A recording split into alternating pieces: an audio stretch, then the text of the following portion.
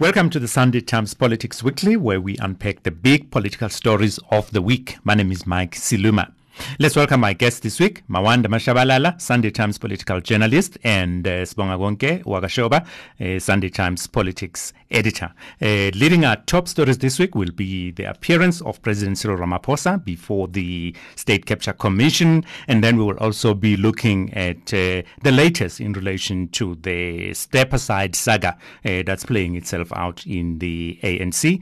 And lastly, we'll ask what use are qualifications in politics? You know, why has the DA tied itself in knots trying to deal with the issue of qualifications for some of their members? This Econ is racist. I've never, ever been a spy. Can the VBS Bank loot? The problem is that pinky. I'll never subject myself to whiteness. Order.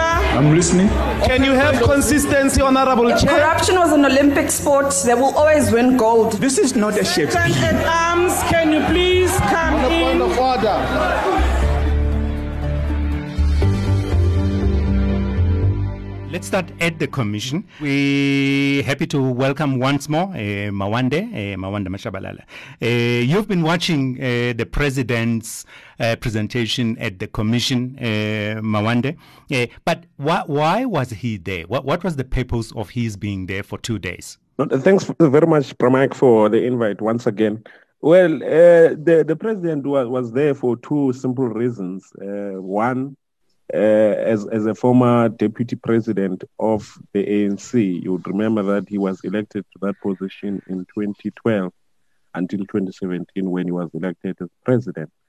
And then also now as the president of the ANC since 2017. On his cap as the ANC former deputy president, he was there to account on all the allegations of state capture that happened during the time in which he was deputy president of the party, as to what did the party do at the time, and him personally as a member and a leader of the party, what did he do to try to stop all the issues of the Guptas who had influence over government contracts, over government decisions, over appointments in government and state-owned companies.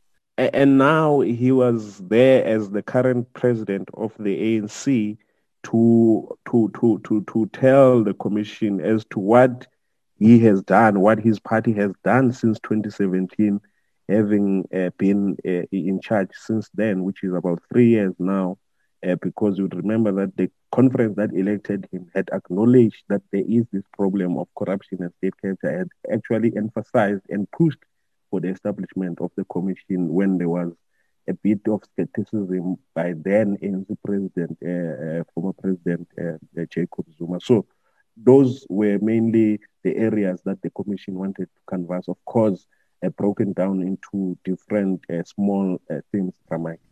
Now, Mawanda, I wanted to ask you, you asked two questions. The question that relates to, first, what did he do as deputy president, and what he's doing now as president of the ANC.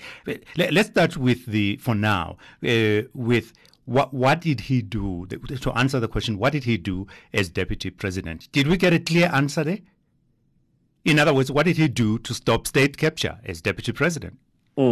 Well, of course, there are mixed feelings from people generally when one observes, and you know, also one when he was listening to him, you would see that somewhere he does take. Of course, what I must say that I comment from the president of the ANC about what he did as the deputy president of the is that he admits at least, unlike some, that there was state capture and corruption, and then he goes on to say where he was directly involved. For instance, when he's asked about matters of him being the chairperson of the political committee in Parliament and being the chairperson of the ANC deployment committee, where he's directly involved, he does admit that there were shortcomings in terms of how those particular structures conducted their business.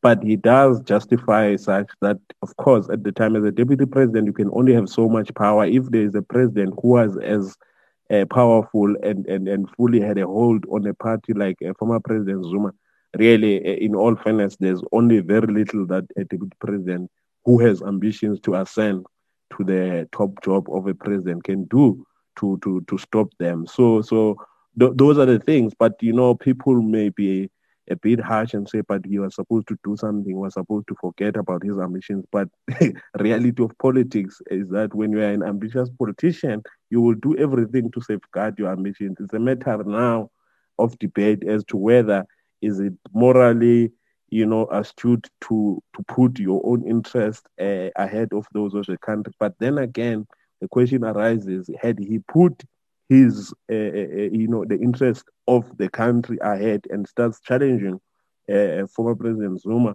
would we be here to start with? Would he be president?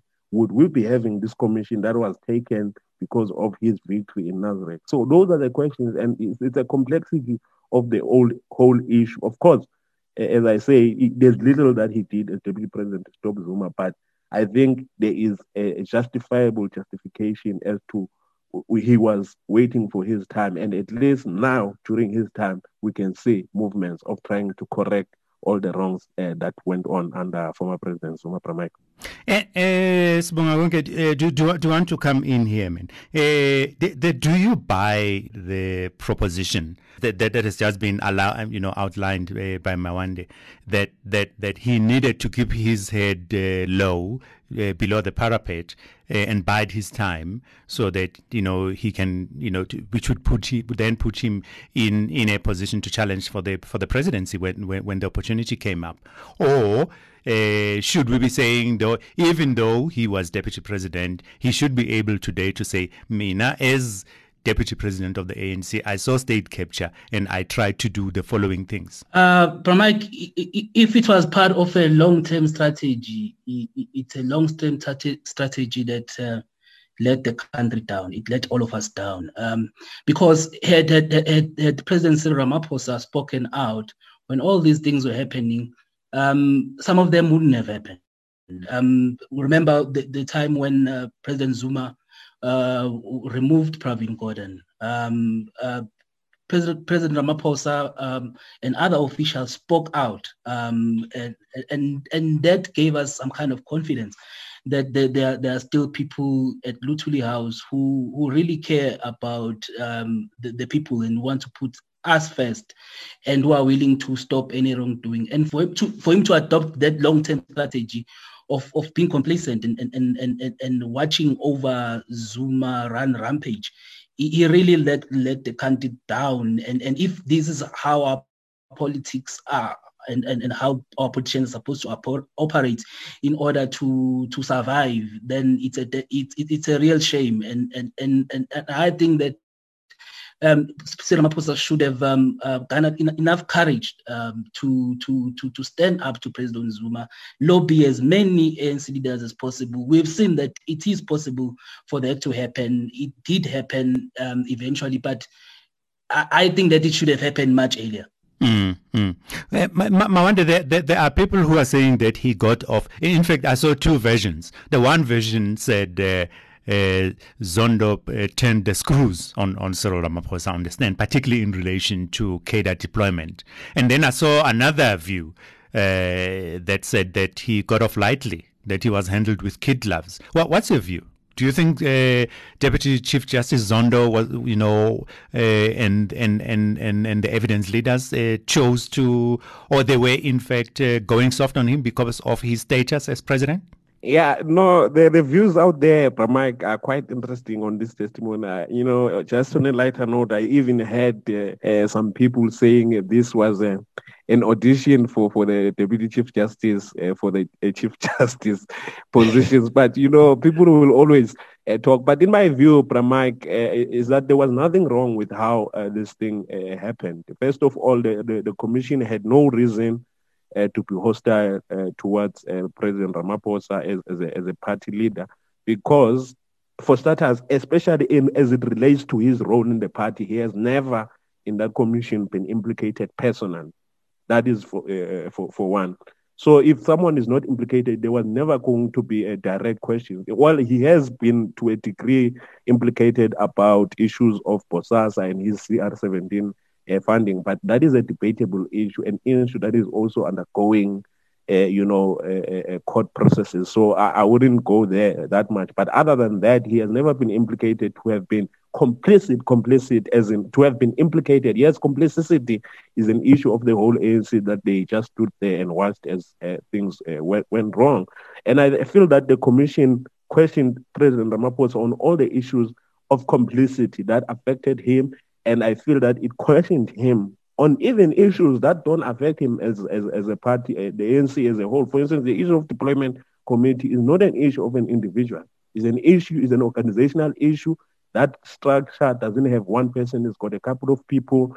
But he still accounted, of course, as you say, there's a view that he defended the party. I would have never expected any a party man, especially a sitting president of an organization, to disassociate himself completely from such an arrangement. He justified it, stating issues of transformation. But he did say that there are wrongs in the way in which cadre deployment is done in the ANC. He even gave solutions of what he is trying to do in his current administration, talking about the issue of professionalizing public service and all those issues. So I feel, Pramag, there was no kids' gloves. There was a bit of, grilling that went on. There were times where you could see that he struggles. He actually stutters and things hard before giving answers. Even on the issue of the CR17 campaign funding of his, the questions that he was asked, I felt that they were proper and they put him in a corner, such that I feel, although he gave an answer that has been in the public domain, there were elements of new answers that are up for further scrutiny going forward by ourselves as the media and general public as a whole. So I feel it was quite a fair and a proper, appearance, and the commission in itself conducted itself in a professional manner. There's no need to be hostile. It's not a court of law. The person was appearing to assist in a fact-finding mission, not to answer for wrongdoings that are alleged against him, of course, with the exception of the CR17, which he was questioned of. And many people, doomsayers, had said that it was most likely that the commission was going to evade asking him about the CR17, but he was asked, and that particular topic was traversed for a substantial amount of time. I felt that they gave it the time that it deserved from it. So there were in addition to the CR17 issue and the cadre deployment issue, there was also the issue of the role of the ANC in parliamentary oversight of the executive. What did he have to say about that? Yeah, well, on that one, Pramak, I must say that is one area where I was particularly not satisfied with how he handled it. In fact, most of the time I couldn't even make up what exactly he was trying to say, about Parliament. And I feel like that was the same with other ANC leaders that have appeared before on that particular question, such as the ANC National Chairperson, Gwede Mantashe. They make all sorts of excuses. They have this thing that they talk about, which they say was a decision that was taken a long time ago to make Parliament an activist parliament. But one question that all of them, including President Ramaphosa, struggle to tackle on the issue of the failures and shortcomings of the ANC in parliament is, why did it only take until 2017? You'd remember there is that burning question of the inquiry that was suggested by the DA as early as, I think, 2013, 2014 on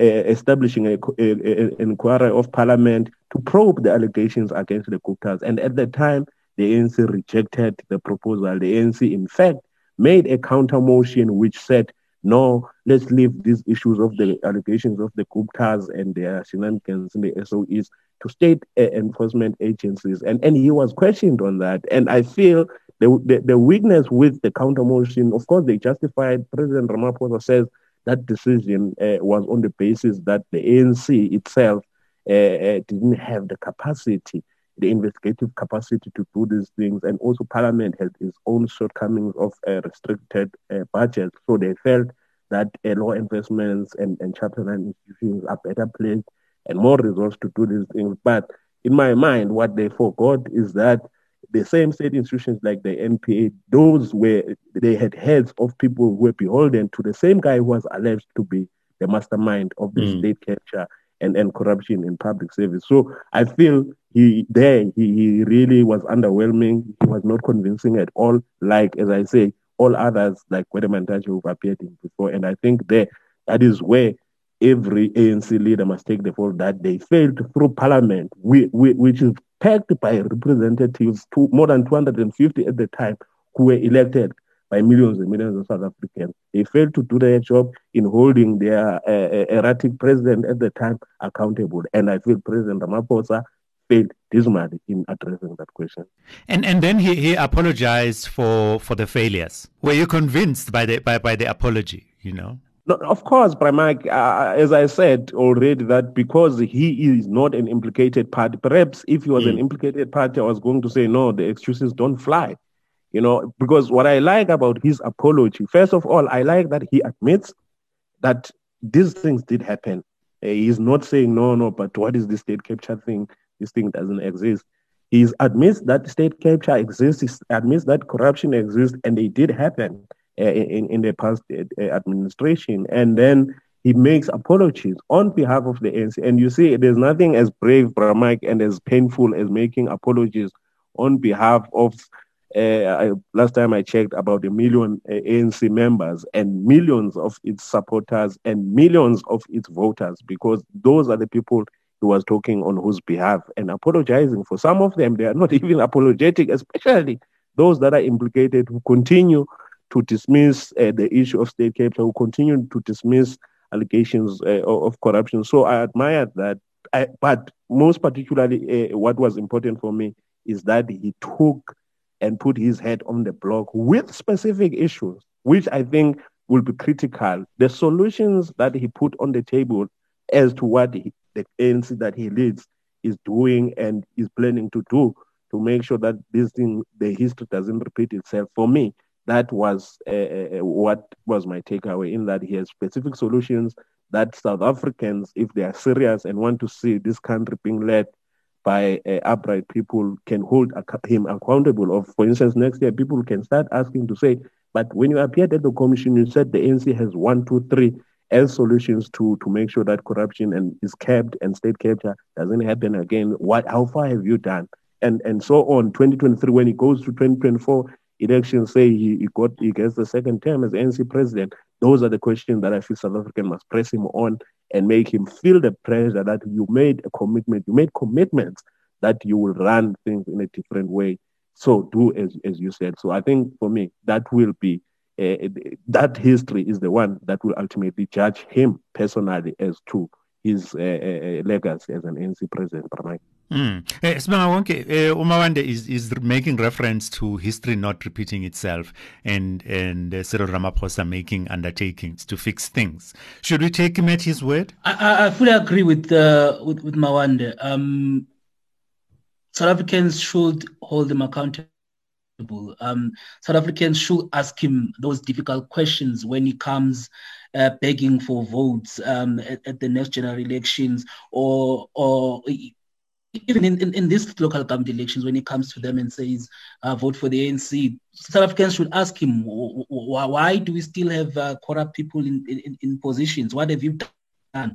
What steps have you taken to make sure that such people are not entrusted with public funds? And those are the questions that he should be able to answer when he goes there and have a proper plan to say, this is what I've done and this is what I plan to do going forward. Will he be able to win against a culture that is so entrenched within his own party? And it remains to be seen, Mike. We are waiting to see if he'll be able to deliver on his promises. And meanwhile, back at Luthuli House, there's a litmus test awaiting him with regards to the step aside resolution. What is likely to happen? How is that? Because now the time period, the grace period, which those who were supposed to step aside were given has run out. What is likely to happen now?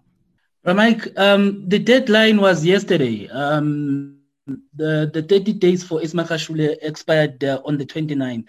And today is the 30th, and there is still no word from Luthuli House whether Ismakashule is going to step down or not.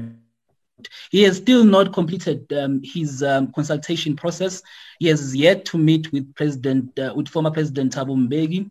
He's yet to meet with former President Kgalema Motlanthe. So that means his consultation process has not been completed, and that is going to be his excuse if you were to call him now and ask him if he's going to step down or not. He's going to say, no, I am not done with this consultation process, and when I'm done, I'm going to go and inform the president. That's what he told us last week, that when he's done with talking to the former leaders, he will go and inform President Cyril Ramaphosa about his decision. But this is what is going to happen, Bramike. The list of people who are affected by the step-aside rule have reached Luthuli House, and that list will then be tabled before the National Working Committee on Monday for them to process it. And then we expect that next week we're going to have the National Executive Committee, which will then issue instructions about who should step aside. But there are still issues, Bramike, around how do you implement? What about the timeframes? What about the cases of people who were accused of corruption before this rule came into effect? What about people who were accused of corruption in the 90s and in the 2000s? The people who served their time, what about them? Does it also apply to them as well? And and also they need to iron out details about the period that someone steps aside. Do you wait for a court case, or do you set a time frame to say, no, you can only step aside for 6 months, and if your case has not been completed, then you can come back? So it's going to be it's still a long road to go, Bramike. And I know that Paul Mashatile is working on those details, and he will table them at the next NEC meeting. You don't think that we will end up getting to the NGC without this issue being resolved? It seems to be taking so long and going round and round. Remember, Mike, the decision for people to step aside was taken last year in August. And if you count, that's more than 6 months. And the way Cyril Ramaphosa presented the decision to us, it was as if it was something that's going to happen immediately. But it has taken quite a long time, and it also speaks to what Mawande has been talking about why decisions of the ANC take so long to be implemented, take 5 years. If you look at their decision to say Parliament would be an activist parliament, it took them 4 or 5 years to do that. And now with this step aside, we can expect the same. Who knows? Maybe we'll reach the next conference, and people will not have stepped aside. Yeah. Just before we close off, this issue that's brewing in the DA about qualifications, leaders' qualifications. What should Mawande? Do you think that academic qualifications should matter, or is this just a storm in a teacup? No. They should, Bramike, especially among leaders, because leaders are a mirror to society. We must never be seen to encourage a culture whereby the people from which the members of society mirror themselves on are seen to be, uneducated. Education is very important, not only for increasing the prospects of formal employment, but just for, also encouraging and being a fertile ground for critical thinking, which would help this country in holding, especially the same politicians, accountable with critically thinking, with critical analysis of the decisions that they make in the positions that they're elected to. So issues of qualification, Bramike, they're important, which is why there is always, almost every year in this country, even outside politics, scandals of people having fake qualifications, having stated qualifications that they don't have, because those leaders themselves understand that, especially in South Africa, which had historical reasons where black people were especially excluded from certain qualifications, and then there was that zeal in this democratic dispensation for everyone to school themselves. So it is very important, and when leaders fake or state qualifications that they don't have, it must be frowned upon. As it relates to the DA was correct in frowning upon their former leader now of the Western Cape, Bongos Matigizela, for stating a qualification that he did not have, or for keeping quiet because he has excuses about how that was stated, but he knew that he stated qualification that he doesn't have. Natasha Mazzoni as well, the same spirit should have applied also on the internet, her profiles. She stated a qualification that she doesn't have, and I feel the DA should have, applied the same spirit as it did with Matikizela, who was held to account correctly. But it would seem that the DA, as it relates to its chief whip, is really going the direction of the ANC, where the ANC went under former President Zuma, where the position that you hold in the party guarantees you evasion of scrutiny and accountability. And I feel that is wrong. But the DA has been on this self-mutilation process in any case since the taking out of their former leader, Musa Maimane. So one is not surprised at all by the events unfolding in the DA. I think it's the beginning of the end for them. Last word to you, Sibonga Wonke. Better education, better politics, just very quickly.